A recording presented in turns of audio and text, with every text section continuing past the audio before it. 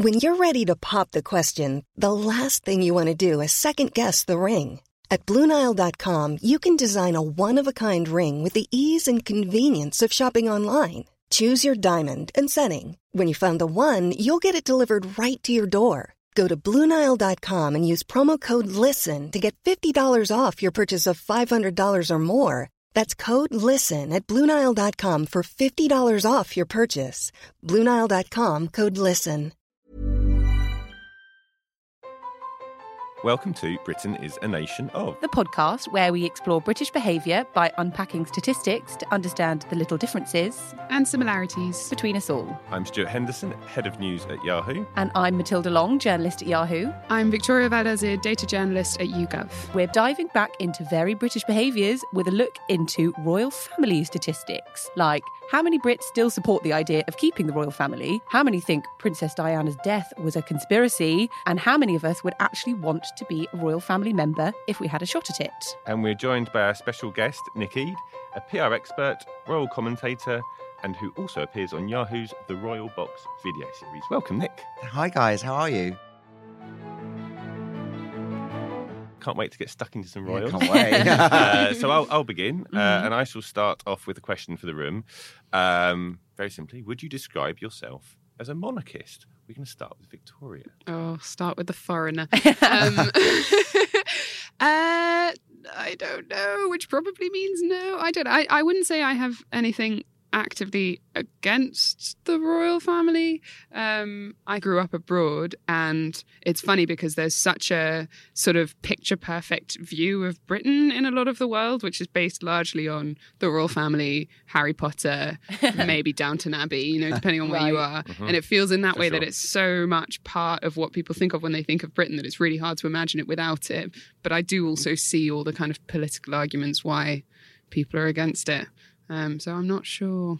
I'm a firm no, I'm thinking. Yeah. You don't want to say it, do you? Because you might offend us. That's what you're worried about. Matilda? I think I'm quite similar in that I'm sort of on the fence. I think lots of people feel incredibly strongly about this. People will really lay into the royal family and say how much they hate them. I kind of see both sides. I can understand why people are annoyed that this family is funded by taxpayers' money and live in literally a palace. But I can also see the benefits. As you say, like it's part of British identity. I'm going to put myself firmly on the fence. This is no good. No, I love the monarchy. Mm-hmm. I think they're fantastic. I think what they do for our economy, although obviously we pay our taxes go towards them and where they live, what they also bring back for us from tourism through to publicity in many, many ways. And having a monarch is a really strong thing. And it's a great way of building bridges. It's a great way when, the Queen goes to different countries of creating, and a lot of people have issues with the Commonwealth as well, as we know. Sure. But I think all in all, the monarchy are great, and I think they are wonderful. And I think now they're streamlining a little bit more, and they're doing much more work, and we're seeing them in a much better way when it comes to important things like, heads together or mental health, etc. Addressing things which are important to everybody. I think that is the best way of using the monarchy, and I think they're doing it in a good way. I would say I'm very much not a monarchist. I like the individuals, but I would be really wary about supporting anyone who would want to get rid of the monarchy. I think that's it's so ingrained in our fabric that actually I think there'd be a bit of a Pandora's box element there. I don't think anyone who would just kind of want to get rid of it because they hate it and everything it represents, I think they fundamentally misunderstand it and they misunderstand our society. So I don't think I'd ever support getting rid of them, but some of them seem all right. Some of them probably aren't all right, but that's the case with the world over, right? So, Just yeah, exactly. I think I kind of warm to the younger ones, and I think it's really hard to dislike the Queen, like genuinely. Oh, everyone loves the Queen, right? I don't think I love her, but I think it's really hard to dislike the Queen. I think, just from longevity, frankly. And also their power as well, because if you look at the Queen, one of her biggest legacies is the Queen's Canopé, which is all about the environment. And if you're somebody like that who actually throws that in and says, when I die, this is the main thing that I want to be remembered for, which potentially will help a lot of people and future generations, that is a good thing, and that's why the monarchy is so powerful. Well, YouGov in May last year asked our fair country whether or not they were monarchists, and over 2/3 of people said they were, 69%, which I think is very interesting. This figure is more than 3 times higher than those who oppose the monarchy. And only sort of 1 in 10 said they didn't know, which I thought was quite low. I think that it shows actually that we are quite a split society when it comes to the monarchy, but obviously most people support them. And the survey also showed that while the majority of people support the monarchy, obviously the older you get, the more you love them. Is that obvious? I think so. I'm not sure, because as you mentioned before, the younger royals are so popular. I wouldn't say that that's a given. I think Prince Harry and everyone loves the little kids, right? Well, that's true. George and Charlotte and Louis. We might come to that later, but I guess my sort of follow-up question, is like, are we surprised that it's 70%?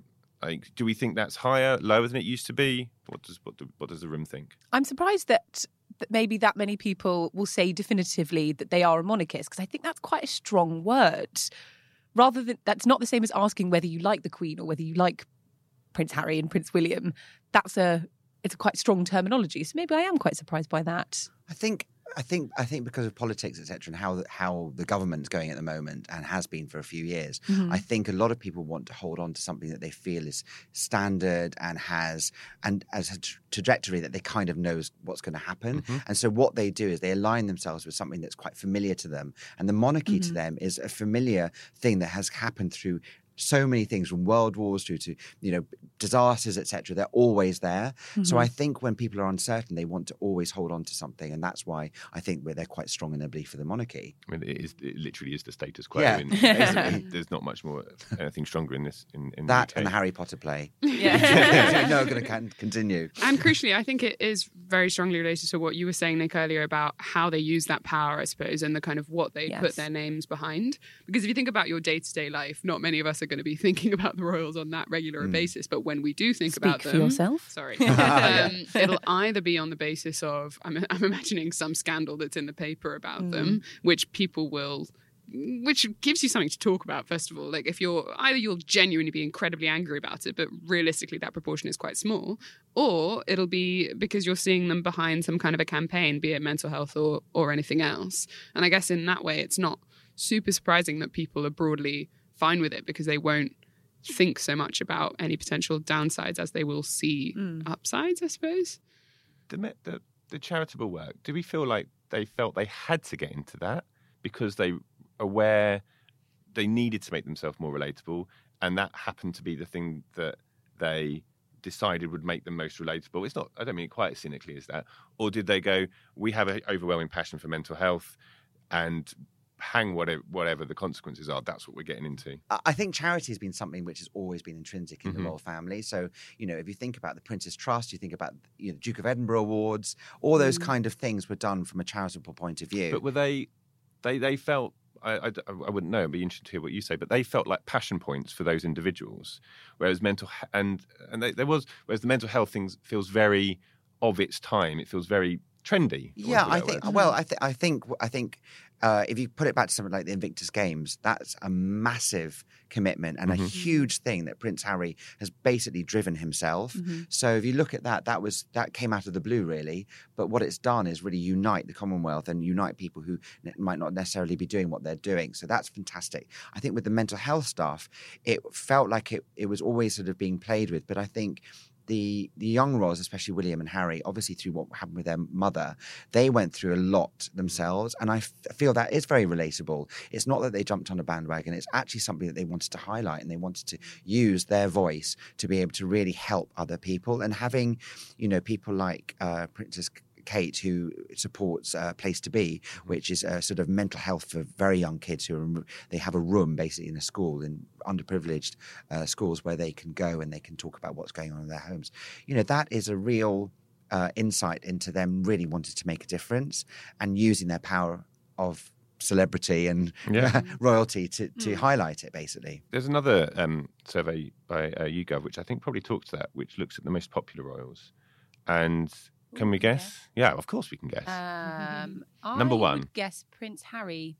Anyone else for the top slot? I think William. Okay. I know the answer, so I probably You work for YouGov. Disclaimer. So it's interesting. So the most popular royal among all respondents was Prince Harry. Woohoo. Wow. And then William, which surprised me personally, and then the Queen, and then Kate, and then Philip, and then Meghan. Prince Philip's more popular than Prince Meghan Philip was Markle. more Wow. popular than Meghan. When was that survey run? Pre or post car crash? It was the. This is on the rating. Yeah. It's on the ratings one. So does this update? Or I think it came out in updates. November, was it? I think Yes, but it's not a initially. sort of immediate update. So if there's a big scandal tomorrow, it won't be updated straight away. But we'll keep asking people, and the score will move sort of slowly but surely. But yeah, Meghan is surprisingly low on the ranking still. But I guess also because she's still fairly pretty new, addition yeah, to the exactly. family. But even amongst millennials, actually William came top for millennials, and then Harry, then the Queen, then Kate, and then Meghan. So Meghan, even amongst millennials, was very, very low. And actually, perhaps what elevates Harry and William in the eyes of the majority is they seem very genuine. Clearly, the Diana link probably has a role to play in that. Do we look at them and do we still see an 8-year-old boy and a whatever he was, 11-year-old boy? Prince Harry. I mean, obviously, you mentioned the Invictus Games. He does a lot of really amazing projects, but I guessed that because I think he comes across as having the best personality. He seems to have a sense of humour. I think William's a bit more kind of buttoned up and straight laced, whereas Prince Harry comes across as actually having. Yeah, a bit more of an interesting personality. Is that true, Nick? Yeah, I think he does. I think he's obviously more fun. He's the spare, Yeah. and the spare, as we all know, allowed to go away to Las Great, Vegas, yeah. and do lots of naughty things and marry a gorgeous Hollywood star. True. So all those Tough things life. add up. Yeah, tough life. All those things add up to somebody you kind of want to be your best friend, and you sort of want to absolutely. be as well. So I can see that's why he would be at the top of that poll. For me, what's most interesting about this poll is how far down Camilla and Charles are and what that means for the royals in the next year or next 10 years, potentially sooner than that. With Charles down in 7th and Camilla down in 10th, below Zara. Wow. I just feel like people who know the royals, my understanding is that Camilla's pretty popular. Like Yeah. she works incredibly hard. She's very giving and sharing, and just the public just don't feel it at all, and that's the problem, right? Yeah, I think they still don't know her. We still don't know who Camilla is. We still don't have that kind of insight into her that all the other royals, even Zara, as you just said, people kind of see her as a bit of fun, but also somebody who's competed in equestrian stuff. And you know what I mean? She's quite cool. But with Camilla, we just have no idea what she really likes. They did a documentary which was, I thought, quite eye-opening with regards to Prince Charles and his birthday. But again, I think we've got a lot of education to do for the nation to really fall in love with her. So why are they putting so much PR efforts around the younger royals when the more immediate problem would appear to be the actual heir to That's the throne true. and his Yeah. his wife? Charles is going to be the next king, so shouldn't they be focusing more? I think I'm not in any way, and don't quote me on this, but although I'm saying it, is that it's we're recording a this, little. I right? know exactly. I think it's a little bit ageist. I mean, he's going to he's 70, and he might, he's going to be again an old monarch like the Queen is an old monarch, and I think they don't really want to highlight that because they know that sort of popularity isn't going to stick. So I think they are really pushing the generation of William and Harry. But I do also think that there's something, so particularly in Harry and Meghan as a pair, Harry potentially because of all of this stuff about him being the naughty, slightly crazy one, and obviously Meghan as mixed race, American. So breaking a lot of boundaries for the royal family. It's a better story. I was about to say that. And just let's be honest. If you want to look in at OK or Hello, you don't really want to see Camilla looking there. You want to see Meghan. They're not sexy, Prince Charles and Meghan. So and Camilla. So I think that's another reason. Tabloid fodder for the young royals. It's fun, like the things that the royals kind of put their name behind. There was a story this week or a few weeks ago about Camilla encouraging young women not to give up dairy. That's what you're Not putting to your give name up. behind. Because, there's a kind of move towards vegan diets, and she was speaking about how it's actually healthy to eat dairy. I thought that was completely bizarre. Okay, that is That's very the story bizarre. that ends up in the press. Whereas Meghan and Harry, Meghan in particular, she's She'll more just write on political. bananas. Exactly. I don't know what's worse. True. Yeah, the kind of cause that she associated herself with I thought Dairy. was quite strange choice. Maybe they think they're a lost cause. Yeah. There's just no point. Yeah, I do think that there's something quite interesting about this question of who is popular and why, and sort of what it takes to win the public heart, really. In that, I think, for example, looking at the case of Meghan, as someone who has received a hell of a lot of backlash, and obviously it's really difficult to compare these things across because right now she's the one that's being focused on. But there have been some questionable headlines around her, exotic DNA, all the stuff about her family, and then I think particularly the amount of scrutiny that you get as someone who marries into the royal family in terms of adhering to protocol, everything from the nail polish story to whatever. And I think it's a really difficult thing because on the one hand, if you're a royal, you can be a sort of trailblazer in something like Harry raising awareness of mental health. There'll be lots of people who previously maybe wouldn't have talked about it and now will because he is. So in some ways you can help make change happen, but it's such a delicate balance between rocking the boat, quote unquote, too far and not representing the nation as people think you should, or being able to use your power to push boundaries and to say what does it mean to be British and what is the right way to act, And I think that's the most interesting balance for me, watching the kind of way that the royal family is interacted with and observed and judged and or loved, We're talking about members of the royal family who are loved and judged. I'm going to move the conversation on to Princess Diana. So I'm just going to ask everyone a question first off. Do you remember where you were when Princess Diana died? Nick? Yeah, I do. And I've written about this as well. My mum died the same day as Princess Diana died. Oh, okay. An hour before. So it was a very strange time. You can imagine the whole world was sad. Gosh. So wherever you went, wherever you saw, people were upset. And I would be crying, in the street because my mum had a stroke and died in front of me. And people would be like, "Oh, that's really affected you, Diana." And you'd be like, "No, I've got my own thing to deal with." But it became a cloud for a long time because Diana kind of superseded my own mum in many ways because everywhere I looked there was a funeral. My mum's funeral was actually delayed because of the television funeral for Diana because people weren't there, they were watching it. So I think that's where I was, and it changed my life. So Diana in a really weird way has kind of been there from that day. How do you think has that played in any way into your interest in the royal family? I think it has. I've met Harry, I've met Meghan, I know Meghan and William, and weirdly I've got a brother as well, same years apart, a little bit older, but the same feeling. I went through the same day an hour before a parent dying in a very extreme way. But the strange thing is, the world was sad. It was very strange. Yeah, but it shapes you. Absolutely.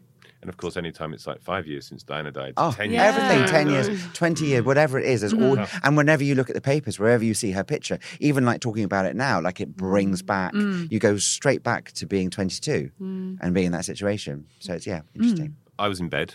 It was overnight, and I remember my mum and dad coming in and waking me up and just telling me that Princess Diana had died. I was... How old were you? So it was 97, so I was 19, I think, 78? Yeah, 19. Quick maths there. Yeah. But what I think back and remember about it at the time, actually, it's weirdly, I remember my brother having quite a bad cycling accident that same week. And I also remember it was the same week that Mother Teresa died. Yeah. And that's always stuck with me, this kind of how we still talk about Diana. We, as the most mourned person in Britain, as we sort of talked about the other day, and Mother Teresa not been forgotten from history, but very much not part of. We certainly didn't write about the 30th anniversary of Mother Teresa's death, but we did so with Princess Diana. Yeah, exactly. Victoria. Do you remember? I was 4, so I don't remember. It'll get even worse with you, isn't it? No, I'm older. I was 6, so again, revealing my youth.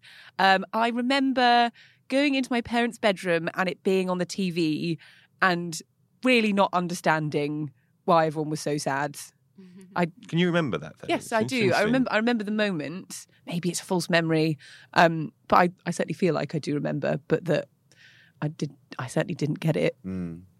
So the statistic that I'd like to discuss this week is that 17% of Brits think that Princess Diana's death was a result of a conspiracy to kill her. Nearly 1 in 5, a huge amount. Wow. It's remarkable. I think it's fascinating. What were the yes, it was, no, it wasn't. What was Yeah, the how So was diagnosis? 66% think that it was an accident, 15% said they're not sure, 17% said that her death was a result of a conspiracy, 1% were other, not sure what that is. The 15% who weren't sure, I think, is also significant because that suggests a level of skepticism definitely. that you're certainly open to the possibility that it was a conspiracy. But also, sort of talking about the statistic from earlier, if it's around about 70% who consider themselves monarchists and around 70%, or possibly slightly fewer than that, who actually think it was an accident, it's I don't know if you're more or less likely to think it was a conspiracy, regardless of whether you're a monarchist or not. I don't understand where that disbelief comes from. It seems very. It's not unique to Diana, this sort of level of support in this sort of conspiracy theories, but it does seem to really take It's pretty hold, pervasive. I think with the fact Diana. that 1 in 5 people think that, I was quite surprised by how high that number is. But then I think, what's interesting is that it's a bit similar to things like 9/11. They're huge things that have massive impact, and people try and they want to stick to other stuff as well. Yeah. They're like investigative journalists themselves, and they want to think there are alternatives to actually the facts that happened. And I think that's a lot of people were based on that. I think also there were so many documentaries about Diana, and there still have been. There's been movies, etc. And there is shrouded in this kind of weird mystery because of where it was, and it was in a tunnel, and it was, you know what I mean, and we didn't have CCTV to go in there and all that kind of stuff. So I think that's the issue, and people love it. Listen, look how many people still believe in aliens. So it's. Do we know if the royals, sort of Charles and Harry and William, are they aware of this? Do they know that They must a significant be. proportion of the UK public think? Well, I think they must be. I think it'd be stupid for them not to be. And I think, obviously a lot of it was afterwards, the aftermath. It was played pretty badly by the Queen, as we all know. And I think, that was all because nobody really knew what to say and what to do and what the protocol was, because nothing like that really ever happened. I sort of looked into where this might have come from. So for anyone who doesn't know, she died on the 31st of August, 1997 in Paris, along with her boyfriend at the time, Dodi Al-Fayed. And Dodi Al-Fayed's father, Mohammed Al-Fayed, was the source of a lot of the accusations. So he suggested that she was pregnant, I believe, and that it was a conspiracy on the part of the British Secret Service on the orders of the royal family, because the British state didn't like the fact that she was pregnant with another man's baby. And there was a huge Met Police investigation into this. So it was called Operation... It was Operation Paget, which I should definitely say concluded that the death was an accident. The driver was drunk. The investigation took years and cost a lot of money, and examined more than 100 theories into what happened. Wow. So there's profound consequences to these rumours. The theories go that Prince Charles couldn't get married again while she was still alive. I don't know where that's come from. And that the paparazzi deliberately caused her crash. That's another theory that goes around. And some people also think that it was the CIA. Not sure where that's come from either. But it chips away, because there's been, even in what was the most recent anniversary? Was it the 25th anniversary of her death? I think it was last year. But there was a lot of newspaper coverage of that, and it must have been 30th. Sorry, 30th. Yeah. And even then, I think it was one newspaper had an interview with someone who claimed to have had the car. I can't remember the details, but that's the part of the problem. I can't remember the details, and it's stuck in my head, and it just sits there. And I'm quite happy to dismiss it, but there are a lot of people who, the more you write about it, the more it gets muddled, the more it gets confused, and it is now 30 years ago. But it's a myth. It's 20 years ago. It's 20 years. Sorry, 20 years. Yeah. Sorry. Adding another 10. Sorry. And now I'm really old. I think, listen, it's a myth, and it's a story, and it's a story which is going to be handed down to different generations. And it's a bit like Roswell. It's a bit like all these different, the Loch Ness Monster. Weirdly, they've become kind of a fantasy story, and and the moon landing. It's like, is it real? Was it not? All that kind of, we know she died, and we know that she was a people's princess, and everybody, I feel, wants to feel that they have a bit of her in their life. And I think that's why these conspiracy theories kick in, and people want to kind of assume something could have happened.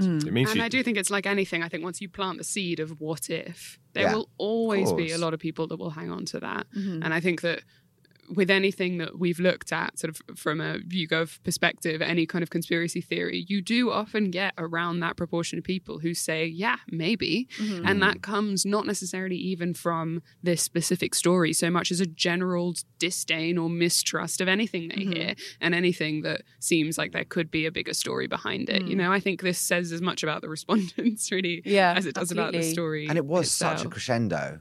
You know, it really was building up from, you know, obviously the TV documentaries and her admitting stuff and Prince Charles, and then obviously the Camilla stories. Remarkable and the paparazzi, and then all the, you know, the more you see, the more you're like, God, maybe there's something in this, because you're like, this has to go somewhere, it has to build, and there has to be a definite ending to this. And there was. What's, I guess, the consequence of so many people believing that she may have been killed is that she has now kind of taken on a sort of mythological status. Yes. And you can't really do anything about that. That now exists, regardless of whether she was killed or whatever happened. As I said, I was only 6 when she died. I feel like I know a lot about Diana because there's still so much talk about her. Her kind of, there's still lots of TV shows. I've seen loads of clips of her. I've heard her speaking. Yeah. She's still an incredibly famous person who was, you know, only alive for a very small amount of time when I was alive. But to your point about Mother Teresa, the difference is that Diana's life was cut very short, and also it was cut at a time where, a bit like Marilyn Monroe, you know, these big stars will carry on in our lives because they look like an icon. They're young, they're beautiful, and we don't see them age in any way. And I think that's one of the reasons we kind of stuck with this memory. The British psychologist Karen Douglas said in a recent article in the Current Directions Journal in Psychological Science that researchers looked into why we sort of go for conspiracy theories. And they found there were sort of 3 main reasons. One was the desire for understanding and certainty. The second one was the desire for control and security. And the third one was the desire to maintain a positive self-image. And I guess when you have all those 3 at play, it becomes even stronger. And what's interesting about Diana was she was not that popular before she died. So I'm not aware of this. Yeah, I don't remember that. That's been quite erased, I think, from the conversation about her. Nick and I were talking earlier that sort of remembering an MP who stood up in the House of Commons and was saying that the way she was carrying on was disgraceful. The autobiography that Andrew Morton wrote, hugely badly received by the public. I mean, it was just, or by some aspects of the public, just this kind of breach of trust almost. And it's just, I don't know, it's just fascinating. It feels like it's a cloud that's going to hang over the royals for 20 years. Highly manipulative to the media, and I think, you know, a lot of people found that really quite bad, you know. And in those days, it wasn't like how we are quite progressive in the way we think. You know, this was somebody who was standing out like a sore thumb, who was really playing the media in a way to give her the sympathy. So it was very manipulative. Do you think that British people in some way feel like the royal family is their family somehow? Because a lot of this defensiveness almost sounds like how people would react if a member of your own family was being attacked, you know? Certainly, I think people feel a kind of sense of ownership. So I said earlier, you know, I wouldn't necessarily describe myself as a monarchist, but maybe if someone who wasn't British... Yeah, that's what I'm thinking. ...were really rude about the royal family, I think I would defend them. Yeah, I think I would. Even on the fence, Matilda. Yeah. You know, and if you think to yourself... I'm getting off the fence. Goodbye, yeah, he's come to my side. I think that if you think about it on Christmas Day, and we all sit down, we all listen to her, and we all take whatever we want from that. And that's comforting, and it does feel like it's an extended family member. And it does seem to me that it's more than just like something like watching the Queen's speech. It's more than just a tradition of we go for a walk on Christmas. It's actually a relationship to another person, you know, to a whole family. Well, that's the problem. It is a person, and it's not just that she's the Queen. It's the fact that she's Queen Elizabeth, and that will change. Can you imagine Charles the first time he does it? I've actually never watched the Queen's speech, so no. Oh, you haven't? No. Okay. So moving. Ready to pop the question? The jewelers at BlueNile.com have got sparkle down to a science with beautiful lab-grown diamonds worthy of your most brilliant moments. Their lab-grown diamonds are independently graded and guaranteed identical to natural diamonds, and they're ready to ship to your door. Go to BlueNile.com and use promo code LISTEN to get $50 off your purchase of $500 or more. That's code LISTEN at BlueNile.com for $50 off. BlueNile.com, code LISTEN. This Mother's Day, treat mom to healthy, glowing skin with Osea's limited edition skincare sets. Osea has been making clean, seaweed-infused products for nearly 30 years. Their advanced eye care duo brightens and firms skin around your eyes, while the Golden Glow Body Trio nourishes and smooths skin all over. Go to OSEAMalibu.com and use code MOM for 10% off your first order site-wide. To our final question of the podcast, after all this discussion about the royals, This was the exclusive one, yes? Yes, For this Yahoo. is an exclusive Yahoo survey. Would you want to be a royal? Let's go around. You have the option of being either a Ooh, okay. working royal, which means someone who's carrying out official engagements on behalf of the Queen, or a non-working royal, i.e. you're part of the family, but you can have another job. So I see this question as similar to asking, would you like to be a very famous celebrity? And the answer is no for me, because I just think the scrutiny would completely put me off. Okay. There's no way I would want that kind of level of intrusion in my life. I find that quite an easy question to answer. Okay, well, I think obviously I'd love to be a royal, but I'd love to be a working royal. I think what they can do and the power that they have is very strong, and they can do really great things. And I think if they can justify the spend and justify where they're living, etc., that works fine for me. I mean, I've spent lots of time with Meghan, used to know her very well, and somebody like her, although people sort of say they feel a bit sorry for her and where she's gone, and as you said, having to sort of change things around, as you've just addressed, she was a celebrity. And she still is a celebrity, Yeah, but true. just in a different way. So actually, the most adept person to this whole role is actually her. Yeah. She knows exactly what to say. When people say, "Oh my God, she said that off the cuff." No, she didn't. She's an actress. She can learn. She was on a soap. She can learn a script in half an hour. She's a clever woman who's very articulate, knows exactly the right angles, and so that use of celebrity and becoming part of the royal family, I think, is fantastic. And I'd love to be a bit of Meghan. Maybe not with a nail varnish though. So I don't think I've ever had a desire to want to change the world for the better. So It's fine as it is. Yeah, it's I fine. don't think that's in my capabilities. So I don't think I'd want to be one of the top tier royals. Okay. I'd still quite fancy being a non-working royal with quite a big stash of cash. Oh, sure. But therefore able to do good things, but maybe in like a more localized way. So what kind of level? Are you a princess Like- usually? Yeah. You get a royal Like to wedding? be- Are you a Peter A Phillips? second. No, I think even then that's too You, high. of course, Oh, are. okay. I'd like to be Linley? a second paternal cousin with maybe Oh, some wow. landed title So what you're saying is you would like to be rich. Yeah, you just want to be rich. and pretend I'm doing some good. But I think I wouldn't want to be a top tier role. That just sounds. One of my friends is like hellish. 89th on the Royal. Brilliant. She's called Zanuska, and she actually does go on the balcony at Buckingham Palace. Has no, Oh, right. doesn't know why she's there. Nobody knows why brilliant. she's there, but she's there. brought her? Waving away. I know, exactly. Last year, I know. couldn't ask, it's too embarrassing. Can I try that? That sounds fun. Yes. Next time we're just going to see you sneaking in the back. Yes, waving. Yeah, no, not a top tier role for me, thanks. I think, I don't know. I think I would actually, it's almost like if I were to be a royal, I think I would want to be a working royal, because at that point, If you're going to do it, do if it you're going to do properly. it right. Well, I just think if you're a non-working royal, I feel like you'll still get that scrutiny, and there'll still be certain kind of, I don't know, limitations on who you can, like, I don't know, if you try and just get a normal job, you're never just going to be another person in the office. It's going to be really hard to not let that define you. While if you are a working royal, there is an enormous opportunity to do. Yeah, that's true. But I don't know. I do think I'm saying that now, but actually I would absolutely hate definitely the scrutiny and a lot of the protocol stuff. I think would drive me up the wall. But so I was quite surprised at this. So more than 2 in 5 Brits, 44%, say they would like to be part of the royal family in some way. 50% say they would not like to, and the rest aren't sure.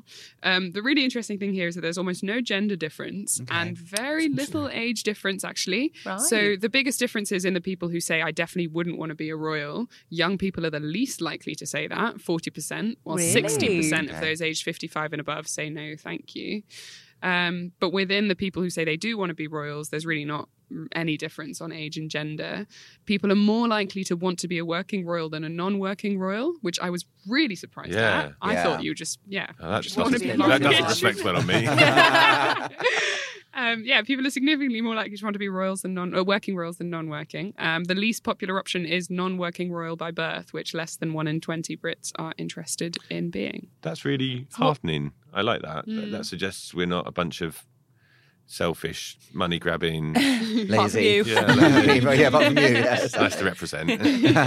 That's really encouraging, I would say. I think it'd be really interesting if you basically had a job spec for what it is to be a royal, as opposed to the jobs that we do, and you actually see it. And if you look at it, where they travel, how they go. If you look at Meghan and Harry, they're going to Morocco soon. She's over in New York. She's pregnant.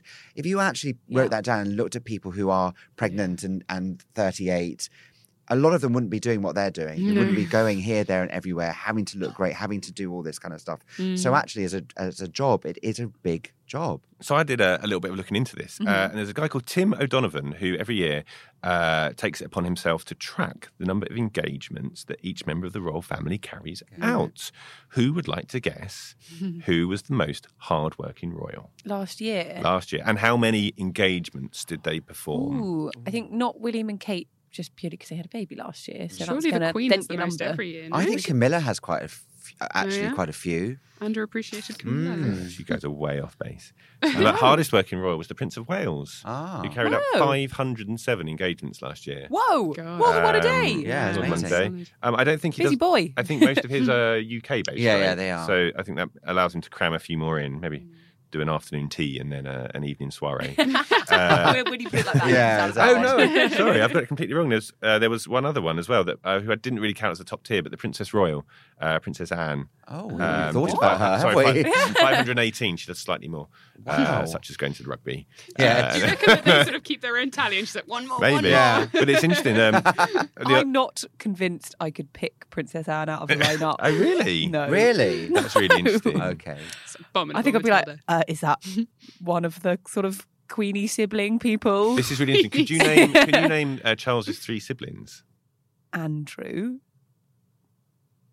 No. So that's fascinating because we all have this kind of Yeah. There's a big jump. There's a massive generational jump there, and it's really interesting to think that in 50 years' time, people probably won't be able to say who are King George's or who are Prince George's Oh, 2 yeah. siblings. Yeah. Charlotte and Louis. Come on, guys. Charlotte, there you go. How are we ever going to forget them? Well, we will. Yeah. But also in terms of that, so the Earl of Wessex, Edward. He's the other sibling. Okay. He's very hardworking. The least hardworking of the kind of the top 10, those kind of main top tier royals, was Meghan and Kate with 96 and 87. So, but they have families starting a family. And that I sort of stuff. think Meghan's wedding counts as... Yeah, Meghan's quite a new royal, ridiculous. so it's only been a year. That counts as about Yeah. 100. Yeah, exactly. Yeah. So I think I was looking into what a job spec might look like basically. So some of the kind of duties of being a royal, obviously a lot of engagements, answering letters. The family collectively received 100,000 letters last year and entertained 70,000 guests. Wow. Wow. Which That's is really tiresome. yeah. So many people that you have to meet. And then obviously if you're the Queen, you've got weekly meeting with the Prime Minister to talk politics. You've got to give sounds royal awful. assent Yeah. on every Yeah, new that's law. the worst. I think. It's going to And you have like Brexit. investitures, Yeah. all that kind of stuff. Yeah, and then obviously being patron of all the different charities. So I think the Queen alone is patron of 300 charities at least, Wow. as far as I know. And then obviously the others are all patrons of lots and lots more, and some of them have their own. So I think that's sort of some of the duties that you have. The letter writing is surprising. Yeah. More admin heavy than I was Pretty expecting. admin-heavy. But I do definitely think, like to your point, Nick, about just the lifestyle. I mean, if you even just think about like how many people aren't necessarily happy in their jobs, don't necessarily feel like it's easy for them to find meaning or feel purposeful. Like this is something where there's constant demand for you, for your attention, for your words, for your input. Like I can imagine just on that basis, as well as the material comforts. Maybe, clearly 44% of people think that outweighs the paparazzi, the scrutiny, the There was- pressure. There was one particular moment that I think a lot of people talked about, which is with Kate after she gave birth and has to have her makeup done, have her hair blow dried, and a few hours after she's given birth, appear on the steps of the Lindo wing. Everyone spoke about how horrifying that sounds for a new mum. I think that kind of I think level of probably half the responsibility is population horrible. spoke about that. And I Well- don't mean that flippantly, but I think actually women going, I can't even begin to imagine it. I Yeah. kind of felt slightly sorry for William because like his emotions were all over the place as well. But for Kate, it must have just been horrendous. What you were saying, Victoria, was interesting. As we're having a job spec about that, and you sort of said you've spoken to Meghan a fair bit. There's a perception that once the sheen of being a princess or a duchess has worn off, that she might get a bit tired of having to carry out 300, 350, 400, writing some letters, whatever it is. Do you perceive that in her? Or? I think I perceive it in everybody, to be honest. I think, that's one of the great things about the royal family. When you meet them, they do treat you like you're your best friend and they ask you questions and they must be so bored. They just probably want to know what's for dinner. Yeah. But, and having to do that day in, day out is always going to be a pressure. But obviously, you've got her background as an actress. It's kind of a good mask. But, people like Kate, etc., I'm sure that must be really hard. And the Queen, that's somebody he was, 92? And she's still articulate and asking questions and cracking jokes. But maybe it just becomes intrinsic in them. Do you think because Meghan grew up in America, she knew quote unquote, what she's getting herself in for? Yeah, I think she knew what she's getting herself in for, and I think she knew exactly what she wanted, and I think obviously she fell in love, and it doesn't matter who it is you fall in love with. And when that happens, you're with that person for life, and you do what you have to do. So Now I have to be a princess. got to be a princess. man. Sacrifices I make for love. Yeah, but you say Yeah, that. As we just said, it is hard, No, I and absolutely it's agree. a day in, day out job. And I think for her, knowing that as a Yeah. mixed race American woman, she was Exactly. going to have, a lot more backlash to deal with than a British white woman. Exactly. Stuart's making Exactly. a face. I'm Why are making a you slight making a face? I'm making a face because I'm reflecting on the fact that after this conversation, when you actually sit down and think about it, I warmed to the royals slightly more in the same way that you just mentioned. That actually it's really easy to, as you just did, Victoria, dismiss the kind. I'm not saying you dismissed it, but the whole the cliched, the princess to have palaces, blah, all that sort of stuff. But actually, when you think about the nuance of it all, you actually appreciate them more than you did an hour ago. Is where, And I is think where the I ended level up, which to is why I which- was making a face. The level to which I think something like what you touched on with being a new mum and being expected to come out, like the level to which the people that you are serving feel really entitled Yeah. to you, to your presence, to details about your life, the fact that is expected of her, and that actually it's more important that the British people want to see Kate than it is that Kate wants to sleep. You know? Yeah. Like that is enormous in terms of how much of yourself you have to give. And yes, there is a lot that you're getting in return in, again, material comfort, financial benefits, influence, so on. But still, I think definitely that tug of war between your needs and the public's needs, must be an enormous emotional burden. A third of the UK population has seen the Queen in real life or met her. Really? Wow. Yeah, that was a Wow. YouGov poll, I believe. Man, we do some Oh great Oh my stuff. God. which is an indication of just how. Well, have you all seen the Queen? No. No. I've I seen mean, the Queen. I have. Yeah, well. Once a week for the Prime Minister. No. Yeah. Advisory Yes. yes. Yes. I don't think I've ever seen any royals. She has come to Bromley. Glamorous. where I live, but I wasn't there at the time. But it kind of makes sense, right? Like, but it also goes to speak to just how, Christ, they do get about, and She's doing a good job, clearly. exactly, and it's probably why she still remains so popular. She does get out and about. She does go and sort of pound the streets. Yeah, and that makes everyone patriotic. And I always do find it quite interesting when you see people down the Mall, when they're waving their flags. You just think this has happened for years and years and years. It's an amazing scene to see, and an amazing statistic to think that it's still carrying on when there's a flyover or etc. It's fabulous. I cycle down the Mall on the way to work, and still most days when I'm on there, I still literally picture thousands and thousands and thousands of people, because that's normally the only time I ever see it. Exactly. It's stuff full of people, and it is it's just Do you interesting. feel proud? I'm quite tired. Okay. but there is an emotional connection there. Yes. Absolutely. I'm not going to go as strong as pride. Okay. But there There's is a warm and fuzzy feeling. there's some warmth and fuzzy. Don't feel fuzzy. Not yet. So, what is Britain a nation of this week? I think we're a bunch of out and proud royalists, actually, aren't we? Well, Maybe. with some caveats. No, that's true. Slightly We believe- conspiratorial royalists, perhaps. Slightly conspiratorial royalists. Okay. That's the case. Sounds good. Do we need to sing God Save the Queen now or No. something? Just me, yeah. Take us to town. Yeah. Thanks for making it all the way to the end of Britain is a Nation of. How can they get in touch, Matilda? You can follow us on Twitter at Yahoo News UK, or you can find us on Facebook under Yahoo UK and Ireland, or email us on yahoonewsuk@oath.com. And join us again for another deep dive into very British behaviours.